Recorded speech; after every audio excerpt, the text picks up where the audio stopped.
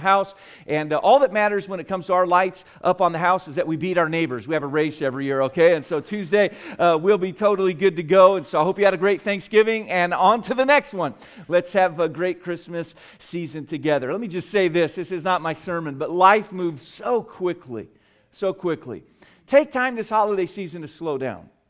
Spend time with people in real time. Turn your phone off.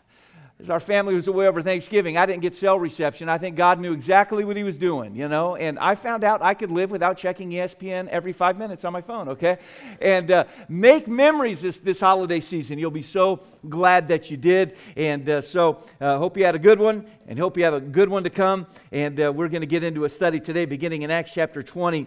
In 1980, the Winter Olympics were held in Lake Placid, New York, and the world expected to see there what they had seen 5 of the 6 previous Winter Olympics. They thought they would see the Soviet Union at that time roll over the rest of the world when it came to hockey. 5 of the 6 previous Winter Olympics, they'd won the gold medal.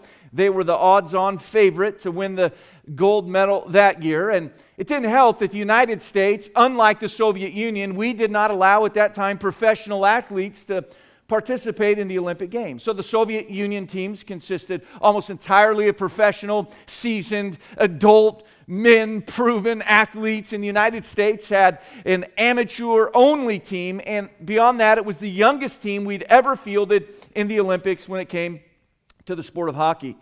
At the end of the first period of our game against the Soviet Union, the score was tied 2-2, and everyone was impressed that we were hanging with them for a while. The second period, the Soviet Union scored. It was now 2-3. They were winning. In the final period, the United States scored 2 goals to win the game, 4-3. It was one of the most amazing victories of all time. It was the stuff of which movies are made, literally. If you ever saw the movie of that Olympic Games, it was called The Miracle. And it's remembered as one of the greatest victories in all of sports, one of the greatest underdog victories. And it's also known as one of the greatest events in sports for how the broadcaster called the game.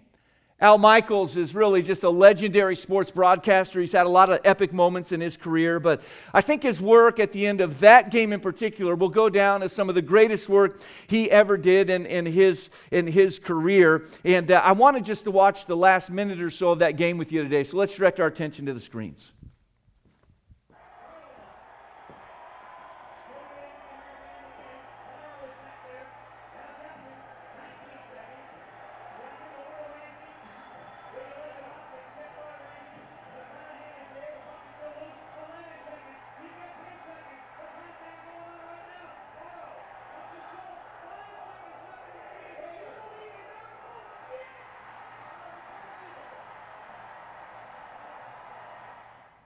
USA, USA. Come on, guys, we won.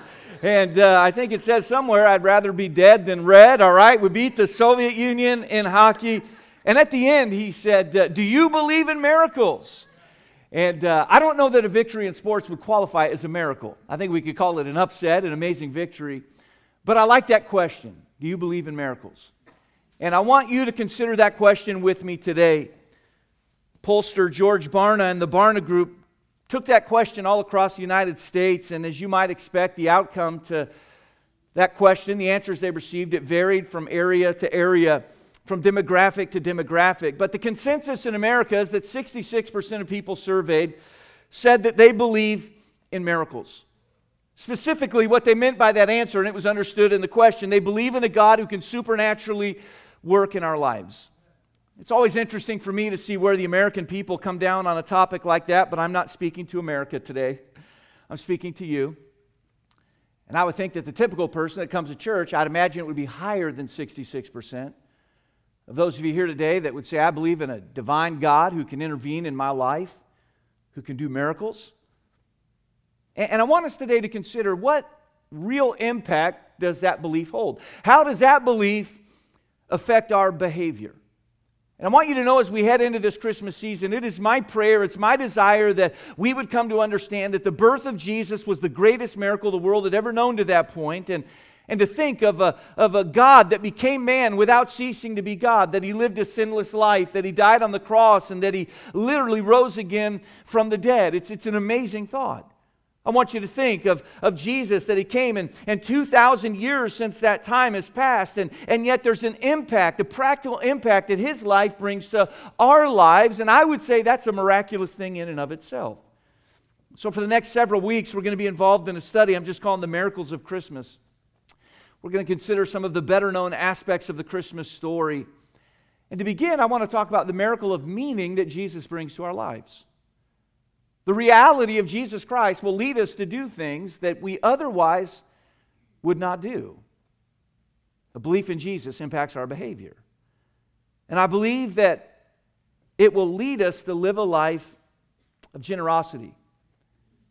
So I want to begin this series by dealing with the topic of giving. Now you might say, Pastor, wait a minute, that's not really a part of the Christmas story necessarily, but I would submit to you that if you believe that Jesus is God and that His words will serve as a foundation for who you are in life and for what you do in your life, it is very important. You see, Jesus had much to say in relationship to our handling of finances, our generosity and so forth. In fact, 16 of the 38 parables that Jesus gave dealt very specifically with the matter of finances and generosity. In the Gospels, an amazing 1 out of every 10 verses, 288 in all, deal directly with the subject of money. The Bible offers roughly 500 verses on prayer, less than 500 verses on faith, and more than 2,000 verses on money and possessions. Jesus had so much to say about giving and generosity, but Christmas highlights more than just what Jesus said. Jesus was a giver Himself. Jesus said much of giving, yet He modeled a life of generosity. He made the most insightful and profound statements regarding giving, but He gave personally as no other has given. The Apostle Paul wrote this in Galatians chapter 1.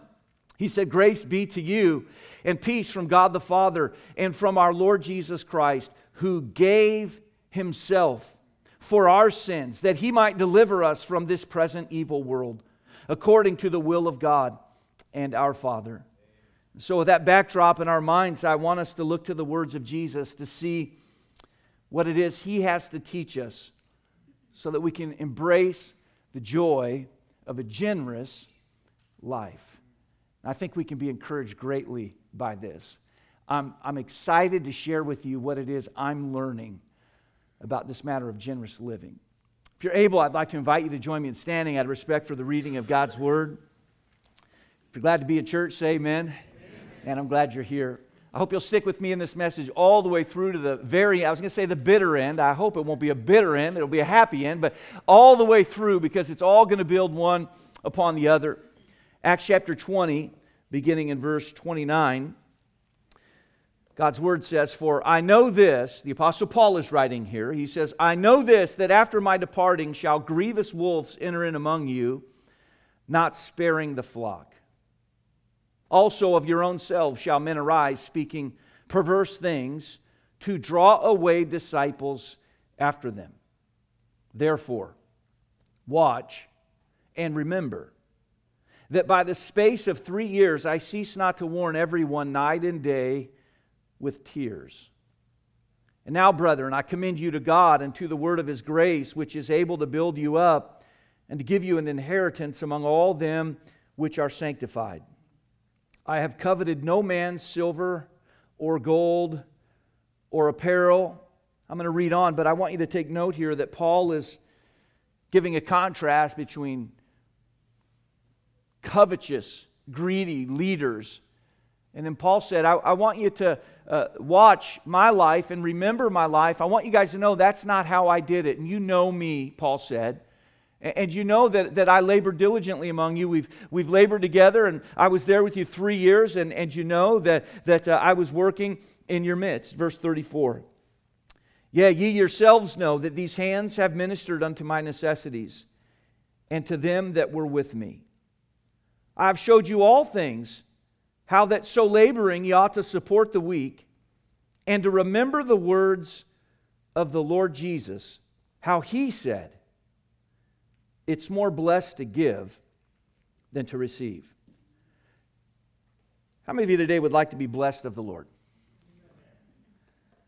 How many of you would like to be more blessed? Jesus said it is more blessed. I want us to think on this together this morning. Our Father, I love you. I'm very grateful for the privilege of standing here before your people. And God, I pray that not one word that I would say today would be inconsistent with that which you've already revealed in your word for us. Help us.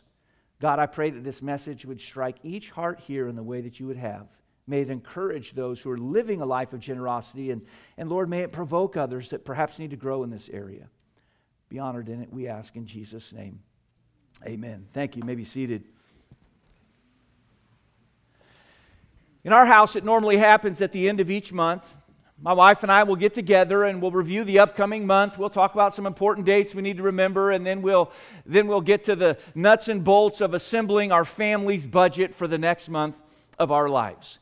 A lot of it's fixed, and then we've got to get into the things, do you need a haircut this week? And do you have a gift to give to someone this month? And on we'll go, and we'll build the budget.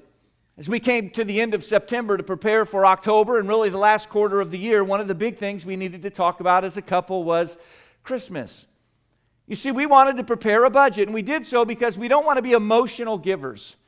We don't want a commercial on TV or some fancy display in a store to be that thing that determines what we're going to give and how much we're going to spend. We don't want emotions to lead the way, because emotions are a wonderful part of life, but emotions are poor leaders in life. Nor do we want to be stingy and fail to give what we would like to give. And so we make a plan, we make a budget, and that makes sense for us. And our goal then is to stick with the plan. And in the course of our giving, we hope, of course, to spoil our new granddaughter, Callie, as much as possible. We try to plan that in, but we have found that for us, a budget is the very best way to go entering into the holiday season. And so it is when it comes to giving in general in our lives. Some give when they're feeling it. It's more of an emotional thing. Maybe it's some felt need that is presented, or maybe it's the missionary that shows a picture, and that picture tugs at your heart, and there's a visceral, emotional response, and your giving is based on emotion. I'm not against emotional giving, but emotions in and of themselves won't lead us to live a life of generosity. We'll just have momentary bursts.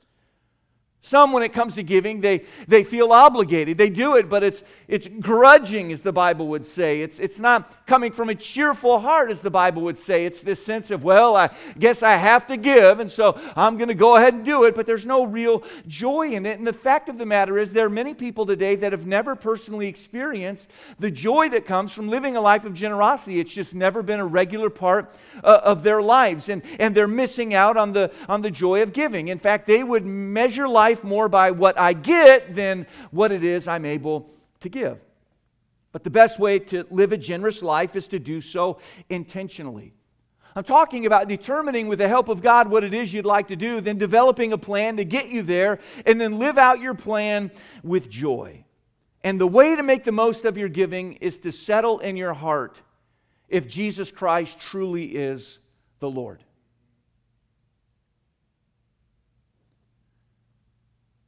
And once you've come to terms with the lordship of Jesus Christ, the management of the resources He's placed in your lives will become much easier. So it starts with knowing who Jesus is. And for those who come to terms with that, the next step is to let Him serve as your guide in the realm of your financial lives. Paul directed this church to whom he spoke to the words of Jesus. He said, let me give you some advice, and the best way I can do that, Paul said, is to send you right to the words of Jesus Christ. And so as we consider these truths, I want us to see what we can learn from these words. If your notes are nearby, provided in your worship guides this morning, I want you to see, first of all, the practice of giving frees us from greed. The practice of giving frees us from greed. Now, it's interesting, the context of these verses that teach us about generosity, because Paul began in verse 29 by speaking of the false teachers and preachers of his day. And how many of you would know there are false teachers and preachers in our day as well? Paul said, let me tell you about these false teachers and preachers. He said they're like grievous wolves. And they're like wolves that don't spare the flock. They want to tear the flock apart for their own good. Furthermore, he tells us why they do this. In the end of verse 30, he said this is done to draw away disciples after them. Paul said, I want you to know there are leaders who will get from people what they can get, not for what they can give. And he said they do this because they're trying to draw a following unto themselves. They're interested in propping themselves up, not in promoting the work of Jesus Christ. In verse 33, he said this, Paul said, I have coveted no man's silver or gold or apparel. So Paul here paints a picture of greedy leaders who are on the take. And then he paints another portrait, a self-portrait in this case, of a godly leader who's on the give. And just like there are greedy leaders and godly leaders, all of us understand in life that we have the capacity to be greedy, to be in things for what we can get, rather than godly in things for what we can give. And Paul said, I want to be clear heading into this topic that not everything and everyone's a worthy investment, but he said as we live godly lives, we'll live generous lives. And Jesus was diligent to make us aware of a pit into which many of us can fall if we are not careful. In fact, in Luke's gospel, Jesus said this. He said unto them, take heed and beware of covetousness, for a man's life consisteth not in the abundance of the things which he possesseth. Now, whenever Jesus is redundant, I always take pause. If he said it once, it's important. If he said it twice in a row, it's exceedingly important. And Jesus here wasn't wasting words. He said here, take heed and beware. I mean, that's a flashing light, that's a siren. Jesus is saying, listen, I'm about to say something that's very important. He said, take heed and beware of covetousness. Coveting here refers to the desire to have more and more. It's the opposite of a content life that says, I'm grateful for who I am in Jesus and what I have in Christ. The life of covetousness is one that wants more and more. It's speaking of greed. And there is only one remedy to the blight of greed, and it's generosity. There's only one way to break the clutches of a greedy life, and that's to live with hands open instead of clenched, a willingness to give, generosity. Givers are liberated from the rat race in life that seeks to have more and more. And Jesus told us clearly, a man's life consisteth not in the abundance of the things which he possesseth. Jesus said there's more to you than the stuff you have. He would also say it's fine for you to have stuff, just don't let your stuff have you. Don't let your possessions become possessive of you. My granddaughter Callie is just fantastic, and we were able to spend a little extra time with her over the holiday, and we played together quite a lot, and I just love her. But you know, I've noticed something about Callie. Nobody had to teach that little girl how to be greedy. She just showed up that way, you know. I told you last week, I managed to mention her about every other sermon these days, you know, but I told you last week she does not speak English. She speaks Klingon and Ewok, okay? And yet she's learning some words, and one of the words she's learned is mine. Mine. And I'm not sure who sat down and said, you know, there's some words you're going to need to learn. This is an important one. Here's where we're going to start. But she learned that word. And every now and then I'll peek in on her in the church nursery. And she'll be walking around picking up toys, carrying more toys than she possibly can because she wants them all. And she comes by that greedy little spirit naturally. She got it from her mom. And her mom got it from her dad. It's in me. Greed. I have the capacity to be that miserly little greedy kid who's not happy until I've got it all. And the only way I can be free from a life that is controlled by greed is to follow the teachings of Jesus Christ when it comes to giving, because Jesus said you need to beware of this. Beware. A big part of Lisa and my giving is through our local church family here. I don't say this in a boastful way at all, but I find routinely in the Bible that people would allow what God was doing in their life to encourage others. And I think you'd be disappointed if I didn't do these things, so it wouldn't be a surprise to any, I'm sure. But each week we worship God at our church family by way of tithing. The word tithe just means 10%.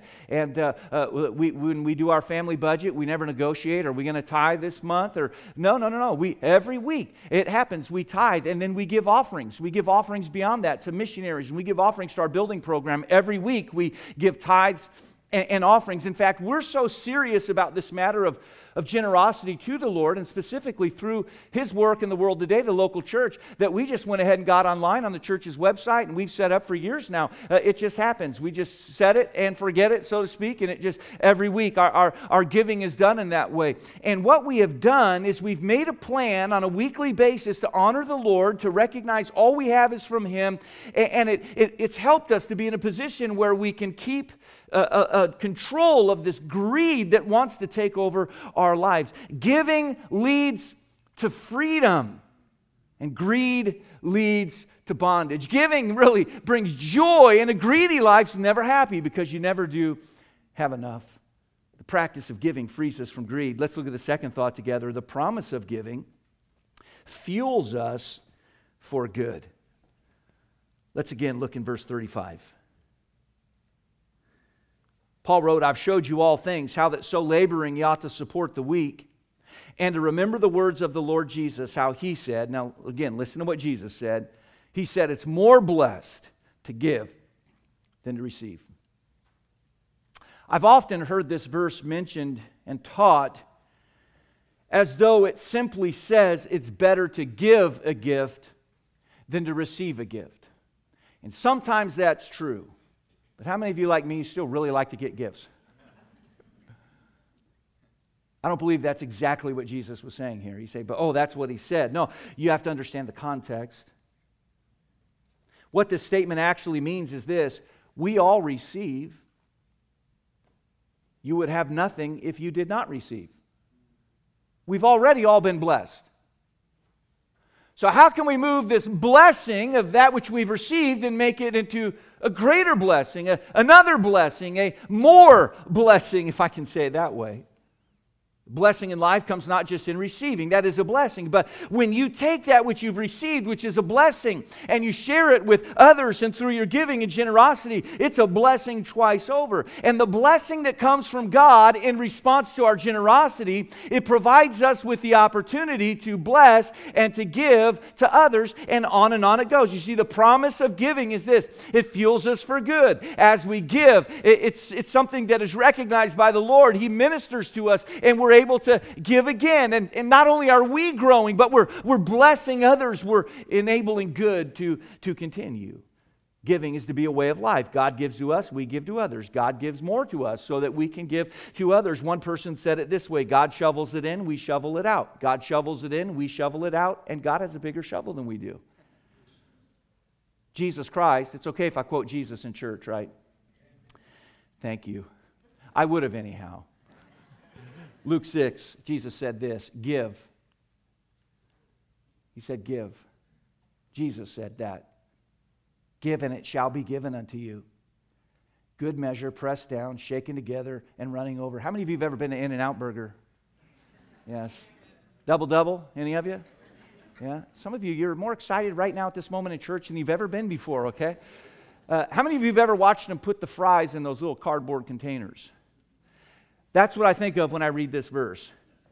Good measure, pressed down, shaken together, running over. I mean, they'll put the box on the towel, put the fries, and then they'll do something, shake it up, and they'll put it in the bag, and the fries are overflowing, and it's like more than that little box can contain. I mean, they put more fries than that box can hold. And the Bible says, give and it shall be given unto you, like they put fries in the boxes at In-N-Out Burger. Good measure, pressed down, shaken together, running over, shall men give into your bosom, for with the same measure that you meet, with all it shall be measured to you again. Now, some have perverted these words to mean that if we prime the pump with God through giving, that God then will be obligated to meet our greeds. God is not obligated to meet our greeds. God never promises to meet our greeds. He promises to meet our needs. In Philippians 4, the Bible says, but my God shall supply all your needs. Your need, according to His riches in glory by Christ Jesus. You see, what God's blessing to our life does is it fuels us so we can be strong and consistent in this matter of giving. I do believe that God blesses those that give. And when that's done, we're able to be more blessed because we pass it on. And this whole process is something that's based on a promise of giving, which is it fuels us for good. That leads to the final thought we'll consider this morning. The premise of giving feeds us for growth. The premise of giving feeds us for growth. As Paul prepared to share the words of Jesus, he did so in an interesting way. He said it this way: remember the words of the Lord Jesus. In other words, he said, Jesus is the Lord. He's the Lord. He's the one we're to follow and obey. Giving is premised upon faith in Jesus as our Lord and Savior. I think there might have been another reason Paul said that. I think I can relate with the Apostle Paul. At times, I've had difficulty as a pastor mentioning the topic of giving. For some people, one mention of the topic of giving is one too many. Other people love sermons on giving, and generally it's because they're doing it and it really encourages them. But there have been times where I thought, if I'm going to bring a message on giving, I want it to be filled with Scripture so that no one can blame me for what it is that God said. And I believe the Apostle Paul said, look, I'm going to mention giving here, but remember it was Jesus Christ who said this. Listen to what Jesus said. You can tell a lot about a person by what they emphasize and what they recognize. I spent a lot of time in the nation of South Korea in my lifetime. I lived there for a period of time. And they have wonderful Christians in that nation. Wonderful. It's called the only Christian nation in Asia. After the Korean War, a lot of the GIs that had fought there, they got a burden for those people, and we flooded that nation with the gospel. And now, per capita, Korea sends more missionaries around the world than any other country. It's an incredible place with some highly dedicated Christians, and they receive offerings there much differently than we do. When we receive an offering at our church, usually I'm seated over here somewhere, and I try to just kind of stare at the ground, mind my own business, and act like I'm totally disinterested in what's happening at that time, okay? How many of you realize I'm actually a little interested in what's happening at that time, okay? But I just sit there and I try to, just mind my own business. That's not how it's done in Korea. In Korea, at least in the churches I've been a part of, when the offering's received, the pastor does something like this. I'm not kidding. He literally watches the plates going around. Just watches. You say, why would he do such a thing? Well, there's a conviction there that giving is a prime spiritual indicator.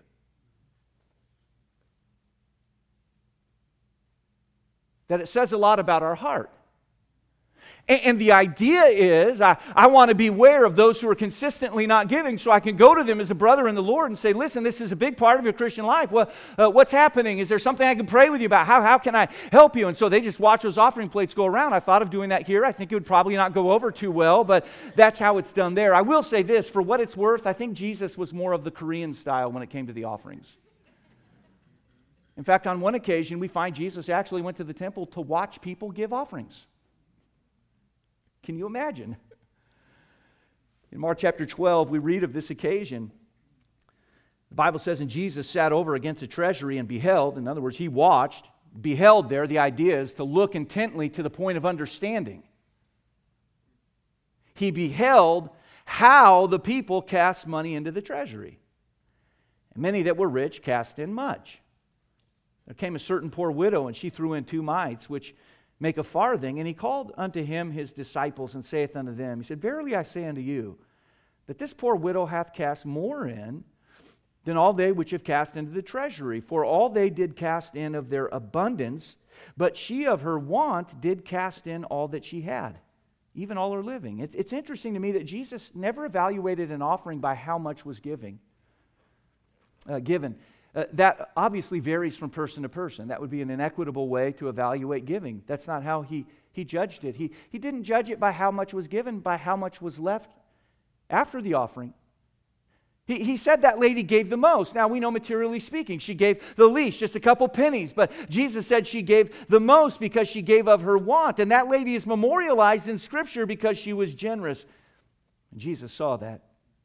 Jesus one time in John 15 said this, this is my commandment, that you love one another as I have loved you. Do you know that Jesus showed his love to us by giving himself? And when we give, we resemble Jesus Christ, for he was giving. The simple act of giving provides for us. It feeds us for growth in life. In the course of this life, I'm being conformed to the image of Jesus Christ, and it resembles Him when I live a life of generosity. I remember when we started the church more than 20 years ago now, the world was actually a very different place. I remember reading as our church was beginning that a pastor can expect to lose 10% of his church every year for every kind of conceivable reason. And that number seemed about right for a time. I read about 2 weeks ago that today the average church can expect to lose 20% of their congregation every year. And the reasons given, first of all, there's more of a kind of an attitude today of we're always just kind of shopping, and there's a lack of commitment to a church family today as there was in previous years, and people just kind of bounce around. And then the day in which we're living is far more transient. I mean, people just move a lot more, and that's just the way things are today. We can like it or lump it, but it's just the fact of the matter. It's how things are today. 20% in a typical year. I would say with a lot of the military influence in our community, we're every bit of 20%, probably more. We've grown for 20 straight years, and we've got to bring in now 20% new people every year just to break even numerically. But if those statistics are accurate, that would mean that every few years, the majority of our church family hasn't heard me teach on giving because I don't teach on it very much. And yet this is a very important issue. It's one I need to be reminded of. It's one we all need to be reminded of. It's one, frankly, that our church needs to hear. My prayer is that our church would be filled with generous Christians. I pray we'd be generous to those in our lives. And of course, I pray that we would be generous in our church so that we can see more done for the glory of God. I think we're all mature enough to know that we can't do what we do were it not for offerings. God set it up that way. But it's important to me that you understand my premise in giving. If someone were to say, Pastor, all right, you said you give a tithe every week and you give offerings every week. That's a part of your worship to God. Why do you do that? I've settled that issue in my heart. If you're still listening, say amen. Say, why would you do that? Because I believe Jesus.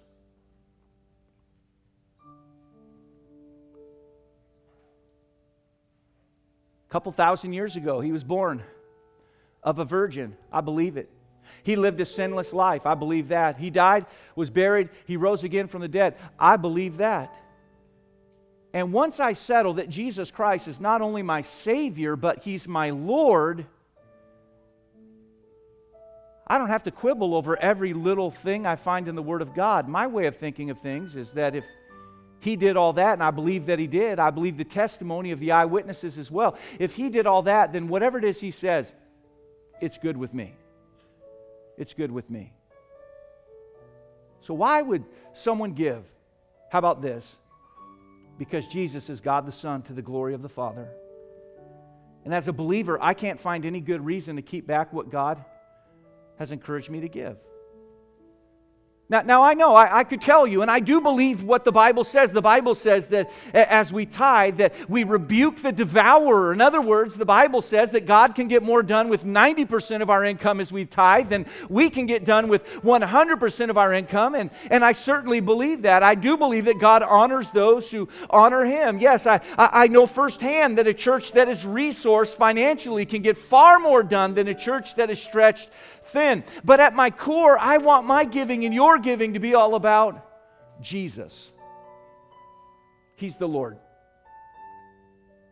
And Jesus, and I quoted Jesus throughout this message, Jesus says we're to live lives of generosity. We're to give. We're to be very careful of greed and covetousness that can come into our lives and leave us perpetually dissatisfied. There's no better reason I can think of to be a consistent, faithful giver to God, to God's people, to the work of God. There's no better reason I can think of than Jesus loves me. And I want to love Him back. I want to do what He's told me to do. I don't succeed all the time in my life, but that's my desire as a Christian who's yielded my life to Jesus Christ. I just want to do what He would have me to do. And this is one of those areas where there would be nothing stopping me from doing that but me. It may be today that we need to get out of our own way a little bit and say, God, I've had a measure of success as part of my life. Help me to more so enter into a life of generosity. Maybe you're here today, and when it comes to just systematically, regularly giving to God through His work, maybe you'd say, that's never really been a part of my Christian life, or it's not now. I would say, go for it. Begin. See if you can trust the words of Jesus. And I believe God can honor that which we do in faith for His glory and the good of others. And it just may be that we'll go from blessed to more blessed. Our Father, we're thankful today to open Your Word.